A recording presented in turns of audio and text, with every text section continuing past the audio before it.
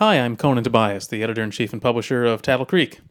I'm here today with Alfred Holden, a frequent and regular contributor to the magazine. Hi, Alfred. Hi there.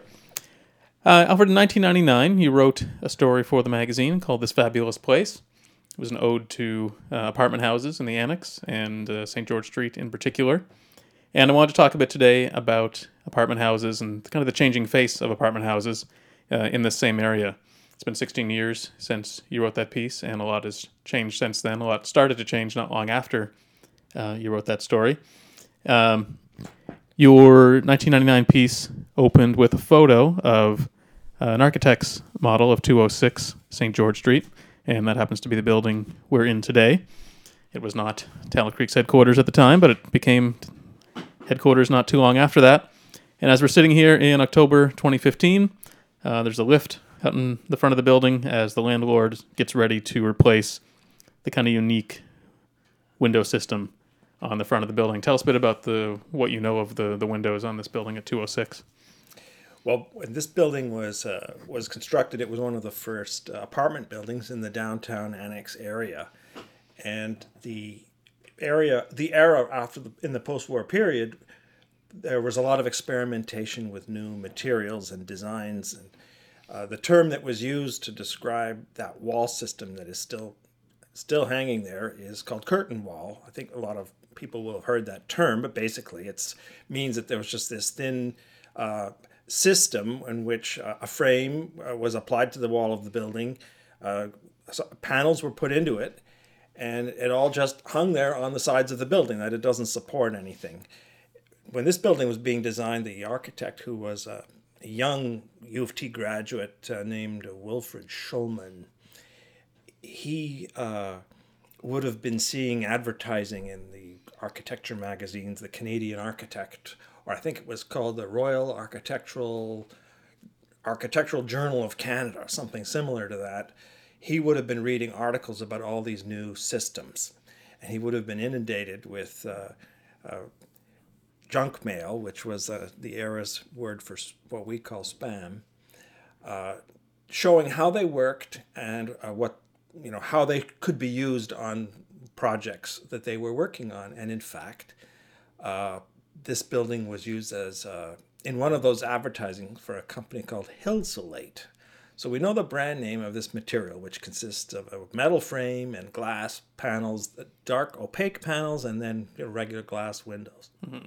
So that's the way it fits in the front of the building here. You got your windows, and then in between each floor, there's kind of a bluish tinted panel, and it all kind of pieces together. Right. And I think part of the problem they're having right now, that lift's been out there for a few months. I think they're realizing that how it all fits together, and it's not as easy as just replacing windows in a normal building, and it's kind of taking a bit longer. That's right, and this is a not uncommon problem on much newer buildings when they put up the same sorts of glass curtain walls. They're all interconnected pieces, and if you take out one piece, well, the next piece is in trouble. And I think that's probably what they're finding. Mm-hmm. So the 60-year-old building, I think it would be maybe 62 years or so. Yeah, this building's 1954. So weather has taken its toll. These systems were unproven in their day, and the many great promises were made for their permanence, which may or may not have been fulfilled. 62 years is a long time for a wall. A brick wall will last a good deal longer, you would think. Although on the east side of Canadian buildings, in case any of the listeners are, you may notice that the east side of buildings really takes a beating, and even brick spalls and the mortar falls out. So it's a tough job to put a curtain wall on the east side of an apartment house. Mm-hmm. So, I mean, as we were talking about a bit earlier, it's been 16 years since you wrote that story in the magazine. A lot of the buildings on the street have since passed the half-century mark. So we're seeing a lot of needed repairs on the buildings.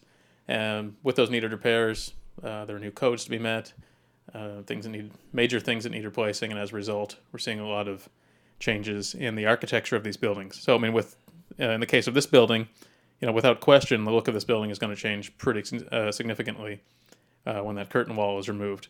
And this is something we've seen a lot of in the past decade or more. I think one of the first times I think we saw it was probably 44 Walmer Road, around the corner from here, which was an Uno Pre building.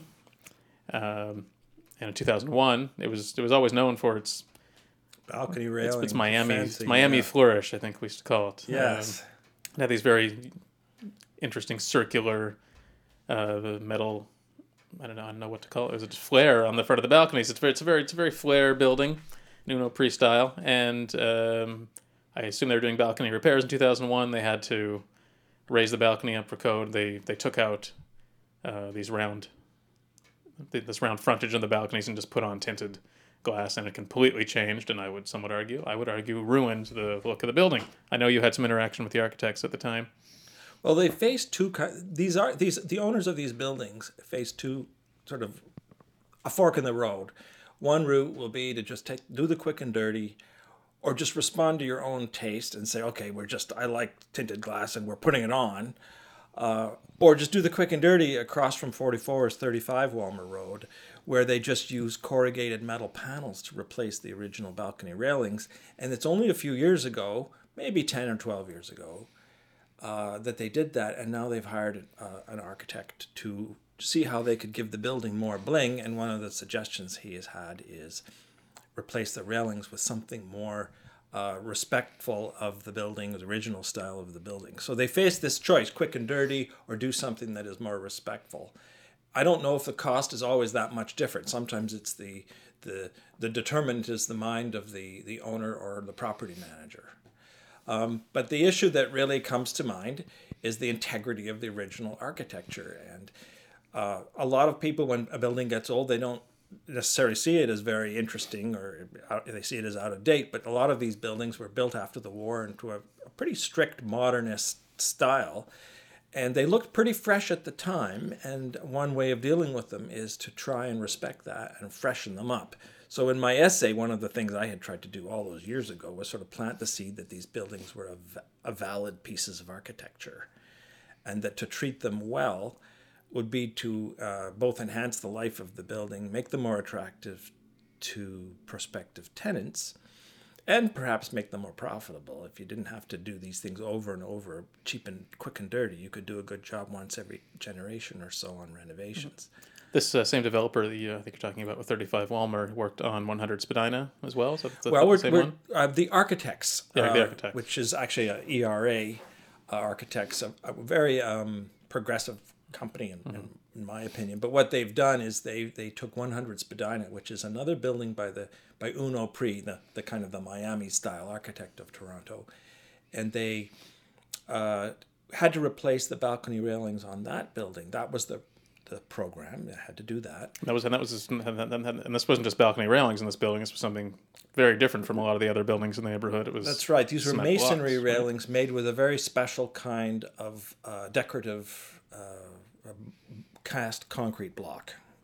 Very difficult to replace, and also prone over time to water damage and freeze thaw and spalling when pieces break off.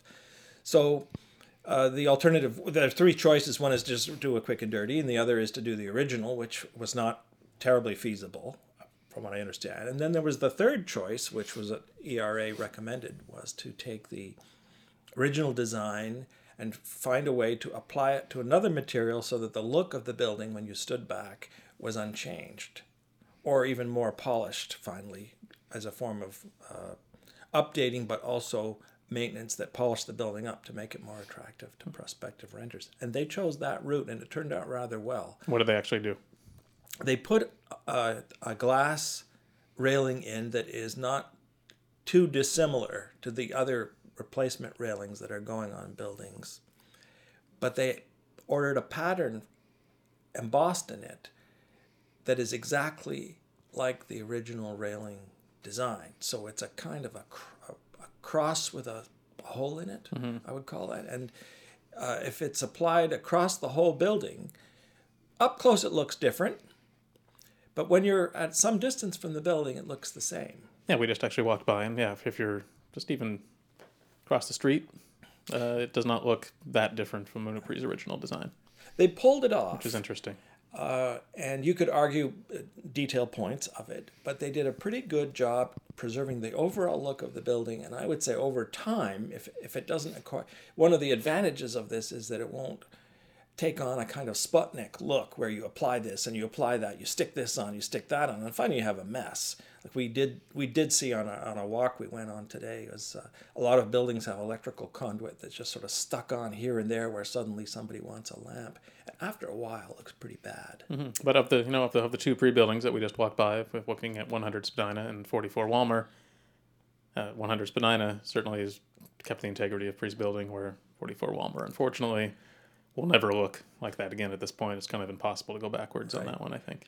44 Walmer was kind of the case study of how bad things can be, and how the results really don't support the goal of the landlord or property manager to have a property that is alluring in some way that will allow people to justify walking up to the lobby and buzzing the super and saying, I'd like to look at an apartment here. So that building of 44 Walmers would show up in architectural books. It was a showpiece. It was a showpiece for the city in a lot of ways. There are not many buildings that look like that. It was probably the most liked Uno Pre building. Mm-hmm. And if anybody's listening has never heard of Uno Pre, who was an Estonian architect who came to Toronto as a very young man, studied at U of T. And after the war, instead of building square boxes with glass panels in them, he built more sculptured kinds of structures and has kind of a cult following among several generations. I mean, even very young people seem to find out about him and look at his buildings and go and rent apartments in his buildings. So you had a personal experience with this right across the street from where we are now. There were two other interesting apartment houses, 177 St. George, which is currently undergoing some minor tweaking, and 169 St. George, which was at one point my favorite building on the street. It was the building I aspired to live in. I don't now, and partially because of what happened when you lived there many years ago. Just, I guess, maybe tell us a bit about what happened on the window renovation there back in 1999. Around then, it happened in several phases, and we saw the writing on the wall and left before it had been completely finished. But this is a building that was designed by one of the marquee firms of the city, Krang and Boak, back when they were very young men, George Boak and Krang and Boak, George Boak and James Krang, and this is a 1958 building, right? And they were young Turks, you might say, really eager young men who were modernists, and they had a client who didn't care what they did, so they did what they liked, and they came up with what became kind of a landmark modernist building in Toronto with glass walls, very low window sills, and they used this rolled steel window framing that was very, very slim and created a wonderful sheer flatness inside. So you'd be in these apartments and the windows would go all the way across into the corners. Because the corner support beams were on the outside, right, on the balcony, so there was just glass corners all the way around. No corner. It was just glass, so much light. Doors. It was just beautiful, as I recall. And the effect was great. And when these buildings became old, the effect actually was really cool because they were of another time, and yet they were so cool and modern. The issue with these buildings was single pane glass that is harder to heat. And with high energy prices, there was always a search for strategies to fix this. So back in the 80s, a lot of apartment buildings replaced their single pane rolled steel framed windows with what we call bottom sliders. It's kind of a trademark Toronto window where you have a pane of glass, double pane glass, and then you have these two panes on below that slide. One of them slides across, and you get this small opening. They're really not very pretty. They have their own maintenance issues in time. So this building, unfortunately, had more of this rolled steel glass than just about any other building in Toronto. And eagerly, window replacement firms would be seen up and down the street, and this building was a prize to get. And one winter, it began to happen that in phases, the building's windows were being replaced. At first, they were actually putting in opaque panels in place of glass. And residents, and I was, disclosure here, I was one of those residents, we gathered up opinions and signatures, and we challenged the rent, what it was called in the day, but rent review. We went to rent review seeking a reduction in rent due to loss of light and window. So this put the project on hold for a few years. Either that or perhaps there was some financial constraint, but the project stopped for a while. But finally it proceeded, and the building really lost a lot of its panache. There are alternatives that landlords could undertake to make their buildings more energy efficient. There's other windows styles. One of the buildings we saw today was 74 Spadina, and they chose a more high-end route to replace their windows, and I think the results are way more attractive, and I think there's value in that. Like in the long run, there's value for landlords in a building that has solid-looking, attractive hardware and infrastructure. So 169 really got hit hard, and it hasn't looked the same ever since. And I think it still has a following, but it doesn't draw people like young students who come to the city and say, "What's that about?" Which is how a lot of us originally got to live there. I think it was called by Patricia McHugh in her book Toronto Architecture, a nice sort of long a summary of many hundreds of buildings. She called it among the best small apartment houses in Toronto, and that was 169, and that got a lot of us to live there. It was a pretty incredible building in its day. So, I mean, obviously, there's a lot of financial issues in doing these repairs when people are forced to do repairs, and there's code to come up to, and they're just looking at the cost of replacing things like balconies and windows. Obviously, landlords are taking finances into account. At the same time, and I guess we've been touching on this a lot, but let's just get down to the actual question that you've written a lot about this over the years, and you posed the question once: are buildings art? So I guess my question, I guess I'd like you to answer that question from three perspectives: are buildings art, and how does changing the face of these buildings affect both the streetscape, affect the art of the building itself, and how does it affect the people that are inside the building? And is this an issue? Should people care about this? I'm guessing a lot of people don't. A lot of people will just look at that's what it cost. I don't really care what it looks like. The streetscapes will change over time. But what's the actual cost here from an art and architectural point of view?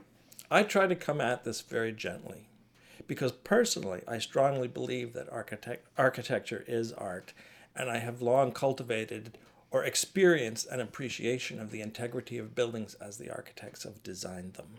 So I guess what I'm saying is that I think there's a subliminal effect that a well-maintained building has on people, and that I'm basically arguing that these buildings be treated with respect over time and not used as pincushions for whatever new technology appears or whatever the taste of some distant or uncaring owner might be. It says, I like orange glass with polka dots, and that's what we're getting. Sometimes that's what it comes to, and it may not be a financial issue. When it comes to being a financial issue, I've often sort of argued along the lines of my father, who was a very very shrewd New England Yankee, who has driven cheap cars all his life, but put expensive roofs on his house. So we have copper roofs on our porches and slate roofs on the main house, the family homestead where they live. These actually have cost us less over the long run than all the cheap things that people do with asphalt shingles and roll roofing. So I kind of argue in favor of treating apartment houses this way. It's perhaps a bit of a leap for some people, but some of the buildings up and down St. George and in the annex are actually pretty cool buildings from a design point of view. And when they were new, they were as fresh and exciting as some of the new condos with fancy names that are going up at every corner or every old parking lot in downtown Toronto. These buildings were once those buildings. And my basic argument over the years has been that treat them well and they will probably last longer, be more appealing to tenants, and generate lower bills in the long run.